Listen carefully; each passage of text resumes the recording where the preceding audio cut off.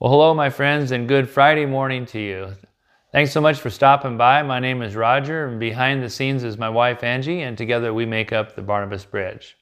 We're thankful that you desire to spend your Friday with us, and we pray that you leave here just a little bit of encouraged from the time that we spend together.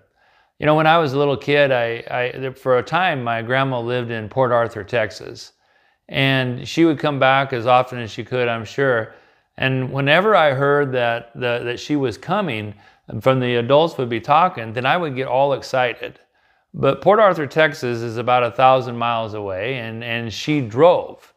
And so as a little kid, I didn't really have the concept of how long in those days it took an elderly lady to drive from Texas up here to Nebraska.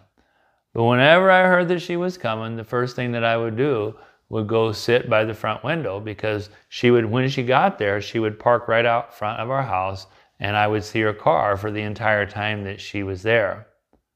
And so I would sit by the window, and I always remember my mom saying, "Roger, she's not going to be here right away, and the longer you stare out the window, it's going to seem like the longer it's going to take for her to get here. So go do something and keep yourself busy till she gets here." I think there's a real easy application to be made, isn't there, into our Christian life? Because this week we've been talking about this question that was posed is, how do we get here? How did we get to the place that we are today? And because of the scripture that we've been kind of really relying on, that 1 Corinthians 14:33 that says, "For God is not a God of disorder, but of peace."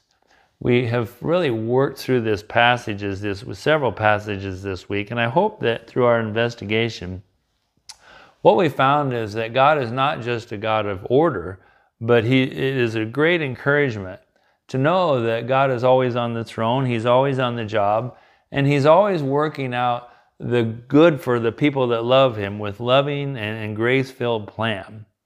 He'll never leave us nor forsake us, those who call on His Son. And He'll always speak to us constantly if we stay in communication with Him through the power of the Holy Spirit. These things are all great, and they're all facts, and they're all encouraging, and we're all waiting for Him. But I'll tell you what, sometimes I wonder if we don't get like that little boy, and we're just sitting by the window, and we're wasting time. And we were excited about Him coming, but we're in this holding pattern. Well, I'll tell you what, I think that's not really exactly the way God has a plan. There's a scripture in Hebrews chapter 9:28 that I want to get to before we get to our second one. It gives us this assurity. It says that just as man is destined to die once, and after that to face judgment, so Christ was sacrificed once to take away the sins of many people, and He will appear a second time, not to bear sin, but to bring salvation to those who are waiting for Him. You see, we've got the information. We've heard loud and clear that Jesus Christ is coming. He's coming because He has loved us, and He waits to reunite with us. And He's on His way. But like that little boy, we can't just sit by the window, because there's work to be done. And so in 2 Peter 3:9, we have a good word there that I'd like to share with you as well.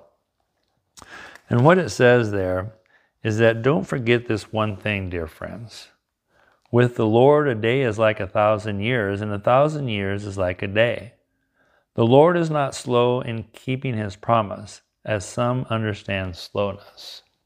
Now there is just a hinge then with the Hebrews chapter 9 that we just read, is that Jesus is coming back. And it's not a slow thing, only if we start believing it is. But there's purpose. And in all of God's control and all of God's desire for the love of the world, all of the things that we read this week, there's something going on, the big picture, a plan of God's, and it's happening right here, and we're invited to be a part of that good work. And so the second part of that in verse 9 says, He is patient with you, not wanting anyone to perish, but everyone to come to repentance. The Lord is not slow at keeping his promise, as some understand slowness, but he is patient with you, not wanting anyone to perish, but everyone to come to repentance. It's almost like my mom yelling from the kitchen, Roger, do something. Don't just sit there and wait. God's desire is that everyone will come to know him, everyone that will come to repentance, that not one single person in this planet will go to their grave without hearing the name of Jesus Christ and therefore being offered the opportunity to have everlasting life in heaven with him. Do something. Don't just wait. Important things are happening. God has a plan. God is at work. God is on the throne. And he's inviting each and every one of us to be a part of his never-ending story. You know, and there was a time when there was people who knew Jesus very well that was really wondering how things were going to unfold, what was going to happen, how God would work through certain situations. In John chapter 14, Jesus has announced that he's leaving. And he looks at these people with questions, maybe people a lot like us. And he said, don't let your hearts be troubled. Trust in God and trust also in me. In my Father's house are many rooms. If it were not so, I would have told you. I am going there now to prepare a place for you. And if I go and prepare a place for you, I will come back, and I'll take you to be with me, that you also may be where I am. You know the way to the place where I am going. Well, the announcement has been made.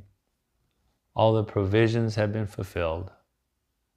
And now it's up to us. What will we do from the time that Christ walked into our life until the day that he guarantees that he's coming back and walking into our life again? Folks, I want to encourage you on this day, don't just sit by the window. Don't waste your time. But be an agent for Christ. Be a voice to this world. The things that maybe the wheels have come off, that the chaos reigns, that there's no one in charge, that there's no real plan, there's no real purpose. Because we know better. There's a fabulous plan. And it's unfolding exactly as the God of control desires it to be.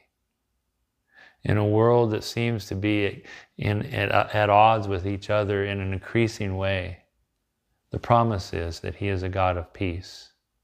That when we speak to him and we trust him and we have communication that is just so intricately tied together, he promises that in all things we will have a peace that transcends all understanding. Because of Christ Jesus, he will guard our hearts and our minds in all the days until he returns. Man, that sounds good. So folks, my prayer is that this week's been a very beneficial time for you, because it has been for me and Angie. And we're thankful that you've spent your time with us and that you show up. And if you gained any encouragement from us, would you please encourage us by subscribing to us on our YouTube channel, liking us on Facebook, or dropping us a line. We sure would love to hear from you. We want to know that you're out there. So thanks so much for your support. Let's say a prayer, and I pray that this is the best weekend that you've ever had. Heavenly Father, I thank you for your promise. I know that you're coming back, just as you came before. You built the world, and you prepared us all now for this specific time. So God, let us hear the exact movements that you're making in our life so that we might take the right steps. Let us walk through the doors that you so graciously and generously open with courage, knowing full well that it's your plan. We thank you. God, we love you, and we give you praise in his name. Amen. Folks, take care. We'll see you soon, God willing. Bye.